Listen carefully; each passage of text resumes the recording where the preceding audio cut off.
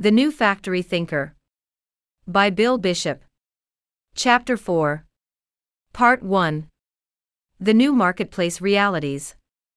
Walking home from work, I bump into an old friend of mine. Her face is haggard, her shoulders are slumped, and tears roll down her cheeks. "How's it going?" I ask. "Terrible," she says. "I got laid off from the bookstore." "I'm so sorry to hear that," I commiserate, putting my hand on her shoulder. "What happened?" "They laid off half the staff. They can't compete against online book retailers like Amazon. People don't buy as many books from us as they used to. They browse in the store and then order online." "I know about that," I say. "They call that showrooming. It's happening to lots of companies like retailers, travel agents, and insurance brokers. People spend time with a salesperson to pick their brain, and then go online to get a deal." "Well, anyway," my friend says, mopping up the tears on her face. "It cost me my job. And I don't know what I'm going to do." I promised to keep her posted on any job openings I might hear about, but I'm not sure how to help her. I feel sad for my friend, but I'm not surprised by her story. I hear tales like hers all the time. I have another friend who was unceremoniously escorted out of her office and turfed onto the street after doing a stellar job for 30 years. Her company had merged with a much larger firm, and the new company trimmed its workforce. "Nothing personal," they said, as a security guard asked her to turn over her laptop and cell phone. The sad fact is, lots of people are losing their old factory jobs, and there is no vision for what to do next. Their only hope is that the economy will turn around, and companies will start hiring again. But that's not going to happen. The changes taking place in the marketplace are much bigger than any single job, company, business cycle or downturn. We're making the painful transition from the old factory marketplace to the new factory marketplace, and the best way to equip ourselves for the future is to recognize what's really going on, and embrace the new world that's emerging. The three factors. Three factors are changing the marketplace on a fundamental level. Factor number 1. Exponential change. The pace of change is speeding up. In the past, market conditions changed slowly. Today, market conditions change much more quickly, usually with no advance warning. Factor number 2. Convergent competition. In the old factory marketplace, competition was constrained by trade barriers and controlled by industry regulations. In the new factory marketplace, companies have more competition converging on them from other countries and other industries. Tariffs that are put in place typically only restrict the flow of old factory tangibles, not new factory intangibles. This convergent competition drives down prices and profit margins on traditional products and services. Factor number 3. Empowered consumers. In the new factory marketplace, network communications technology empowers consumers to shop around for the lowest price if they think a product or service is a commodity. They also use technology to create a barrier between themselves and salespeople. This makes prospects hard to reach. Why these changes are happening? The three factors of the new factory marketplace are caused by the ever-increasing processing power of computer-based devices and the expansion of the Internet. Exponential change. Convergent competition. And empowered consumers. Previously, computers, the Internet, and automated systems were simply tools to improve machine-based, old factory processes. But now, they have become the primary infrastructure of the global economy. This new means of production is having profound and irreversible repercussions in the marketplace. Clearly understanding these repercussions will empower you to deal with them effectively rather than being victimized by them. The repercussions. Repercussion 1. Conceptual recombination. Every day, more people connect their computers, smartphones, tablets, and other devices to the Internet. Sensors, cameras, and appliances are also being linked to the Internet, causing exponential growth in the number of connections on the network. In addition, computers and other devices are getting faster and more powerful. This means more information is exchanged and processed every day. This flood of information from multiple sources exposes people to novel concepts and ideas that they process and rearrange in novel combinations. This conceptual recombination changes their worldview, their perceptions, beliefs, and preferences, and in effect, turns them into a new kind of person.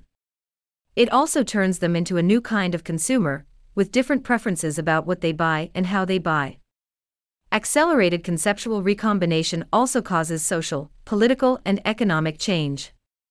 When people change their worldview, perceptions, beliefs, and preferences, they choose to live their lives differently, social, they demand different things from their leaders, political, and they change their behavior, economic. All of these changes alter market conditions. Bear in mind that I originally wrote this paragraph before Donald Trump became president, and before the referendum on Brexit. In the old factory era, conceptual recombination was much slower. Because society was structured as a hierarchy, the elites at the top of the hierarchy tried to control what was communicated to the masses. In this environment, people's values, beliefs, and preferences changed slowly. As such, market conditions also changed slowly. In the new factory era, the emergence of non-hierarchical peer-to-peer communication is accelerating conceptual recombination and causing market conditions to change more quickly in unpredictable ways. Repercussion 2. The race to the bottom. Increased global competition and the growing primacy of the internet marketplace have turned most traditional products and services into commodities. A product or service becomes a commodity when buyers think all the suppliers in an industry or product category sell basically the same thing. When this happens, consumers look for the supplier with the lowest price. In this competitive environment, companies are forced to lower their prices. This race to the bottom is wonderful for consumers but a challenge for producers. To stay competitive and maintain their profit margin, producers must cut costs. They cut costs in the following ways. Lower cost of operations. In the new factory marketplace, every producer has an incentive to cut the cost of labor. They try to replace people with computers, automation software, and robots. They get rid of physical assets like stores, manufacturing facilities, and office space. They get customers to do work previously done by the company. They farm out operations to other countries with lower labor costs. Lower cost of sales. Eliminate or scale back sales force. Use automated selling systems. Get prospects to do the work previously done by a salesperson. Decrease percentage of fixed costs. Turn fixed costs into variable costs. Eliminate full-time employees. Outsource to other companies. Lower the cost of risk. Download operations with high risk to outside companies. Impose tighter regulations and compliance requirements on downstream sales and service organizations. Achieve larger economies of scale. To lower costs per transaction, old factory companies merge and consolidate into larger operations, and then engage in further cost cutting. The effect of these changes is often lamentable but also inevitable. When consumers seek lower prices, companies are forced to cut costs. This race to the bottom will cause millions of people to lose their old factory jobs. Repercussion 3.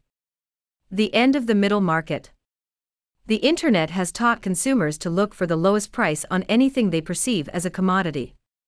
That's why most old factories now find themselves in a commodity marketplace where the only point of differentiation is price. This commoditization has gutted the middle market. Companies that try to maintain their existing cost structure and profit margins cannot compete against lower-priced rivals. This state of affairs has cleaved the marketplace into two camps, the fast food market and the gourmet market. In the fast food market, buyers look for the lowest price. In the gourmet market, buyers pay a lot of money for something special. This doesn't mean that poor people buy fast food and rich people buy gourmet. Every person, depending on the marketplace they find themselves in, behave accordingly. If they're in the fast food marketplace, i.e., shopping online for life insurance or driving around to save at the gas pump, they look for the cheapest price. If they find themselves in the gourmet marketplace, the same person may buy an expensive fur coat or take their spouse to dinner at a chic restaurant. This is an important point.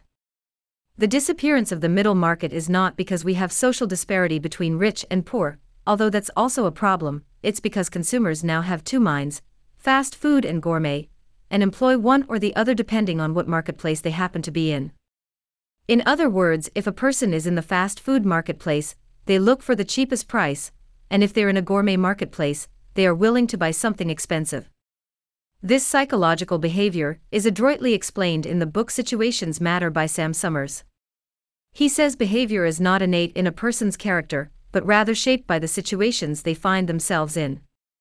The implications of this new market reality are significant. If your company is stuck in the middle market, you'll be driven out of business.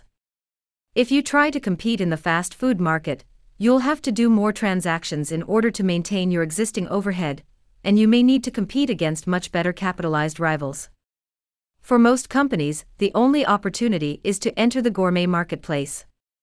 Note, gourmet does not necessarily mean a luxury good, just something considered significantly superior to a commodity.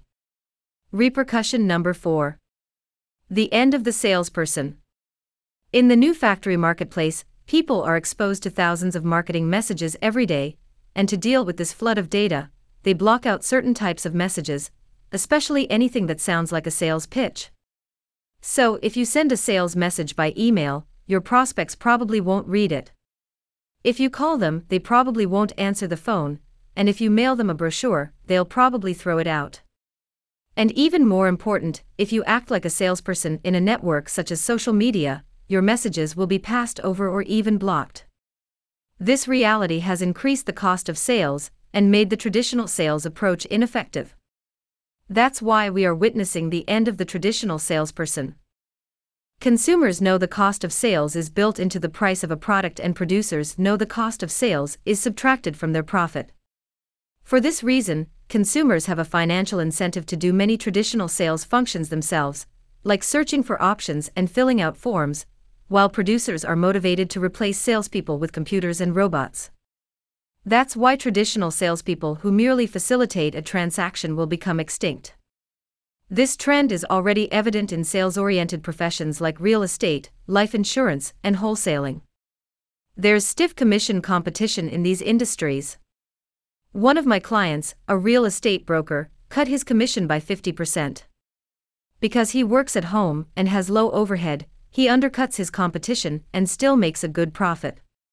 His competitors, other real estate brokers, are furious. "You can't do that," they say, but my client doesn't care. That's why some real estate brokers now offer zero commission in exchange for a flat fee. The same is happening in life insurance. In the UK and Australia, regulators eliminated commissions on life insurance. When that happened, many advisors left the industry because they couldn't figure out how to charge for their advice. That's why in the new factory era we'll see the end of the traditional salesperson.